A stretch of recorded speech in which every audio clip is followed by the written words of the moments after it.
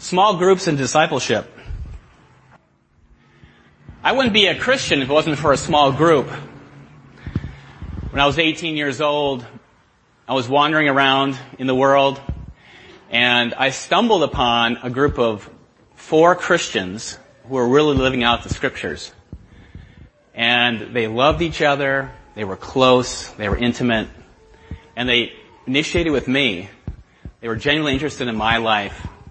They shared the scriptures with me. They introduced me to Jesus.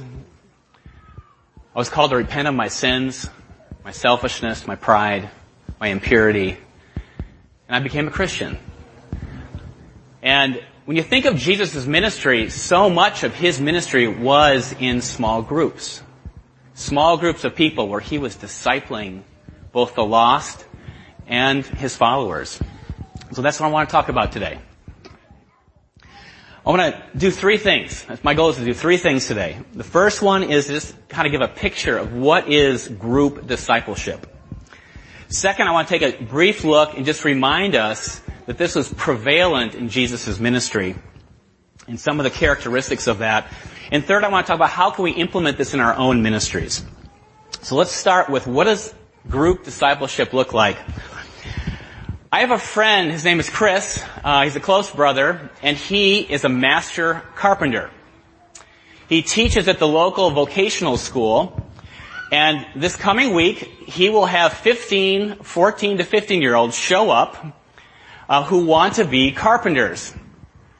Now, we live in Boston, so I know probably many of you probably are teaching your children to work with wood and lumber and saw. Now, this is Boston, okay?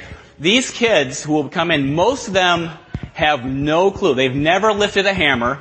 They've never pulled a saw. They've never drilled a screw. Now, that may be crazy to many of you, but that's just normal in the city, okay?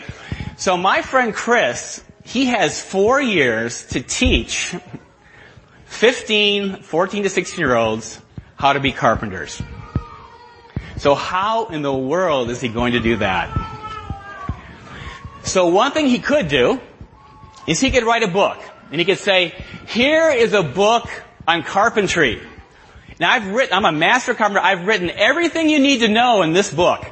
I want you to read this. I want you to memorize it.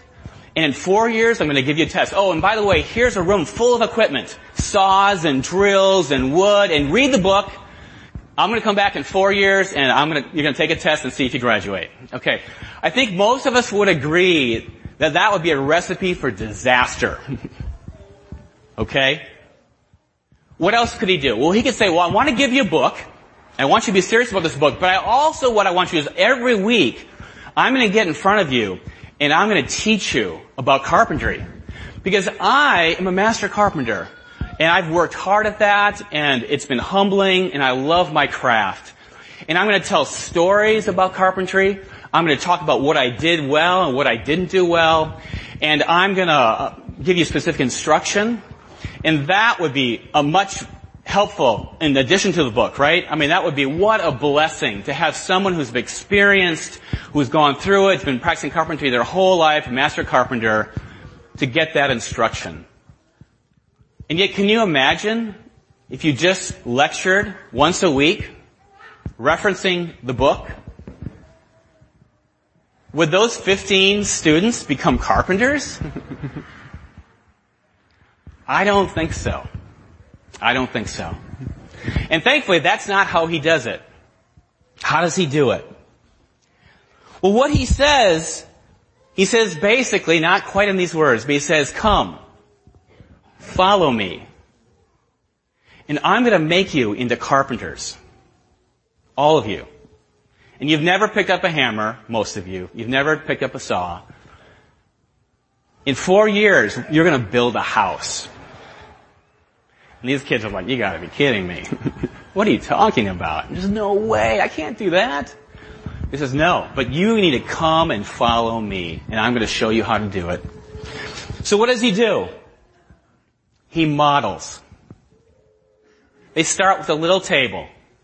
They want to make a table. And the kids are like, we don't know how to make a table. No, I'm going to show you how to make a table. And he shows them how to measure the wood, to read the plan. He shows them how to cut. He shows them how to drill. He shows them how to put it together. He shows them how to stain it so it looks beautiful. He models it. Shows them how every step of the way. Then what does he do? Well, he makes them do it. Okay, I just showed you. Now you go do it. Now what happens? Oh, it's disaster, right? Legs are cut the wrong size, the screws are going in all kinds of different directions. I mean, the stain looks horrible. But he creates an environment where mistakes are encouraged.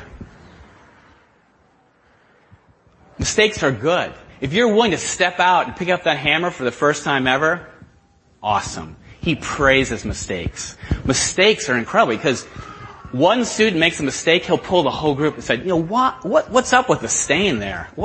Why does that look like that? Well, this is why. Let me show you. And they all learn from the one's mistake. He pulls the victories too. He pulls aside. Did you see Bill?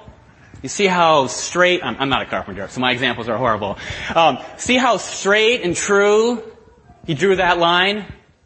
Why is that so effective? Why did that have an effect on his end product? And they all gather around. They all learn from the one. No one is left behind in this man's class. The master carpenter doesn't let anyone. You actually get graded by you help one another. Part of the ground rules is we're going to help and serve each other. And so there's no one jumping way ahead. Now, some may master skills quicker, but then they actually get a better grade if they will serve and help and teach the others. It doesn't take much time before you've got a class of 15 students learning and growing, helping one another to become carpenters.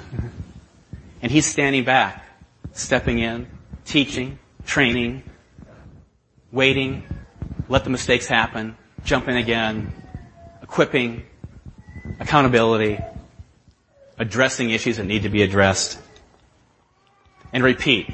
Year one, repeat, repeat, repeat, repeat. 4 years go by.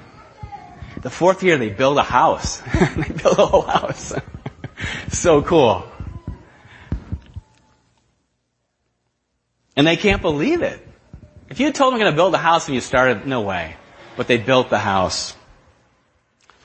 My friend Chris, all these kids go out and get jobs in carpentry. They're so skilled by the time they get out and leave the master. They get these great jobs in their fields. He's been doing this for 20 years. He graduates 15 students. That's 300 carpenters this one man has made. They have gone out and become business owners and carpenters that train other carpenters. There are literally in Boston hundreds, maybe thousands of carpenters who have been trained by this one man who's taken this one approach of working with a small group and molding them and shaping them into his image, if you will.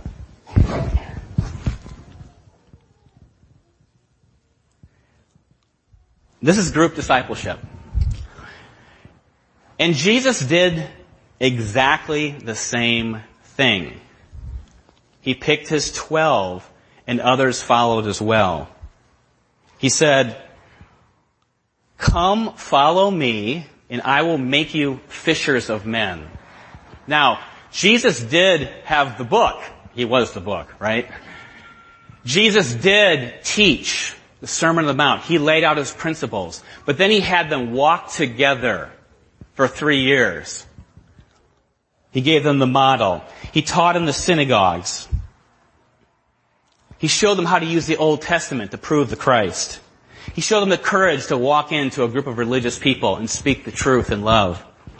He showed them how to serve, to touch the lepers, to heal the lepers, to heal Peter's mother-in-law, to show compassion. He demonstrated for them the principles that he taught, and they were there every step of the way.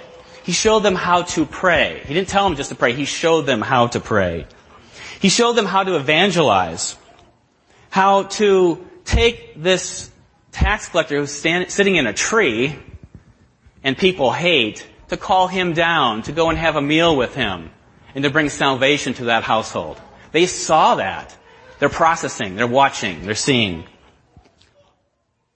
To see a woman who's caught in adultery, to protect her, to send away the Pharisees, the legalists, and to call her to repent of her sin. And they saw that, they watched that, they connected with the teaching, and they saw how to do it.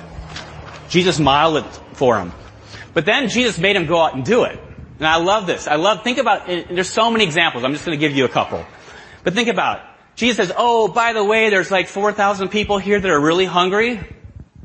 You feed them. I mean, can you imagine what they're like thinking? Like, we think Jesus probably isn't mistaken here, but we have no idea. But they were forced to consider, how do we do this? Oh, there's a couple fish here, there's a loaf here. Now, Jesus had to kind of step in and finish that job. But I think there were some lessons learned by that act of training. Jesus is always asking these guys questions. You can't really hide. Making them think. Who do the people say the Son of Man is? Blah, blah, blah, blah. Oh, by the way, who do you guys think he is?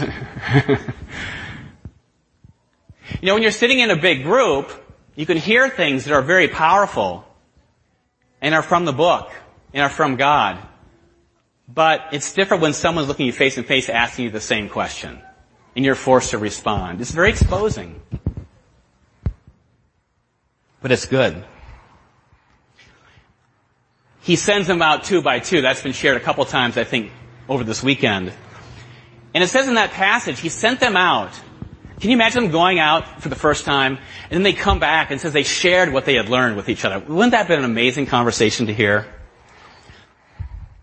This went well, this went horrible. I did this. Oh, why didn't this work? Jesus somehow he was able to create a very safe environment for people to make mistakes. Peter on the water. Jesus comes out and Peter's like, if it's you, tell me to come out. Jesus says, come. Somehow Peter felt secure enough to get out of the boat and walk on water. Now that's pretty crazy. But something about Jesus called people to step out and do something beyond what they thought they could do.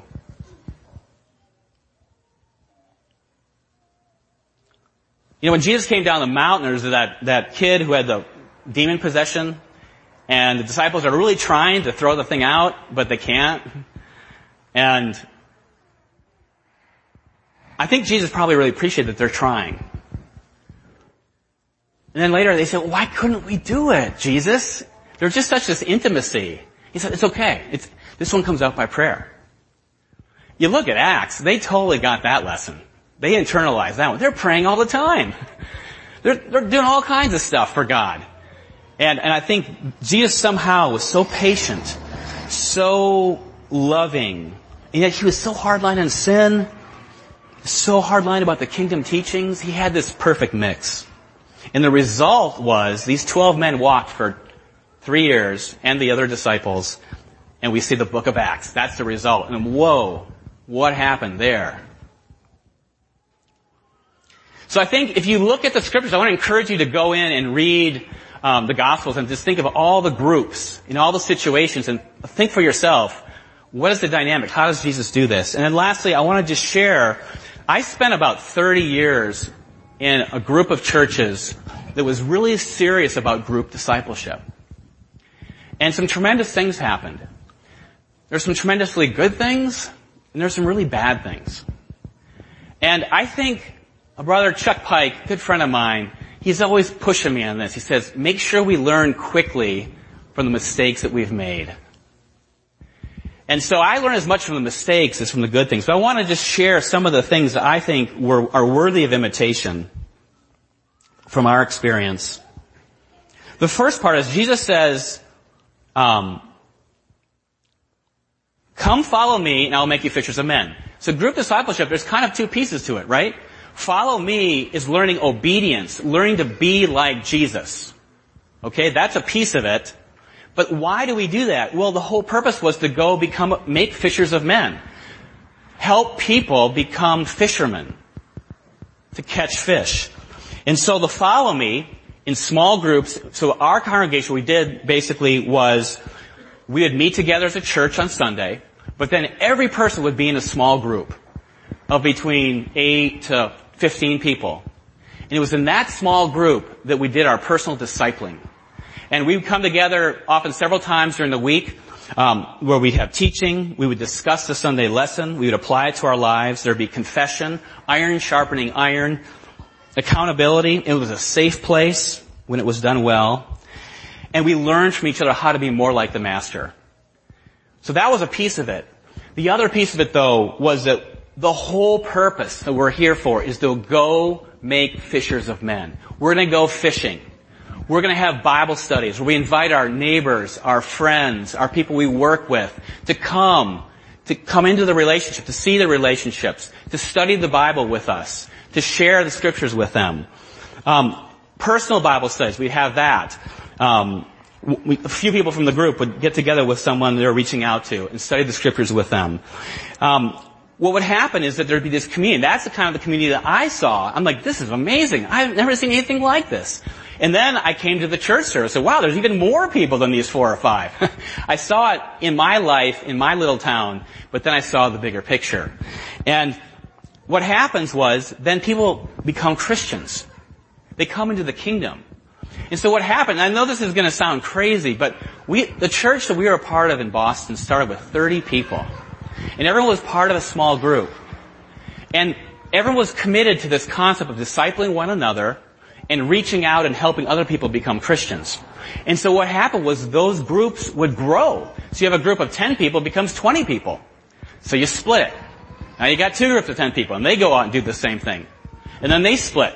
And then they split. And it's multiplication.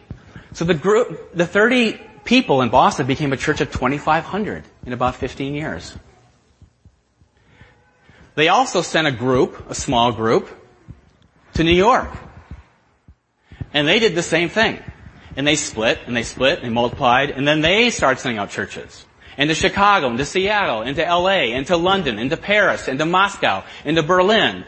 All these different places teaching a hardcore discipleship of following Jesus. Literally hundreds of churches. Now, the problem was the scriptures say that the student is not greater than his teacher. And like any congregation, pride can set in. And this group thought they had a lock on the truth, on certain teachings, a few teachings that they elevate above other teachings. And they ignored many of the teachings that many of you hold so dearly. They just ignored them. That was a problem. God will eventually have to deal with that. But they neglected to follow all Jesus' commandments. But the lesson I learned was, be humble. I need other Christians who have other strengths in my life. Because if I'm working in my small group and trying to practice discipleship, I'm not going to see it all. I'm going to have a blind spot. Or many blind spots. I need other Christians in my life. But what I appreciate was the purpose was to go and make disciples of the group. Can you imagine my friend Chris, if all he did was have them cut wood and drill holes, but they never made anything? I mean, a carpenter who doesn't make stuff, he's not a carpenter. There's something wrong if we're disciples and we're not making fishers of men. Because that's what Jesus told us to do. There's nothing as Christ-like as laying your life down for someone who really doesn't want the gospel or know the gospel. Because typically you'll be rejected, you'll be scorned, but often, you keep doing it, people will turn and become Christians. That's an incredibly loving feat that only God can help us to do. The last thing I wanted to share was just this environment, the importance of having this environment that's safe, that's positive, hard line on sin, but allows people's hearts to come out. People to make mistakes, to say the foolish thing, the stupid thing, because that's the only way you can disciple people, right? Help people see what's right and correct. And I am just so excited to look out at this group because you have embraced some of the most hardest teachings in the scriptures.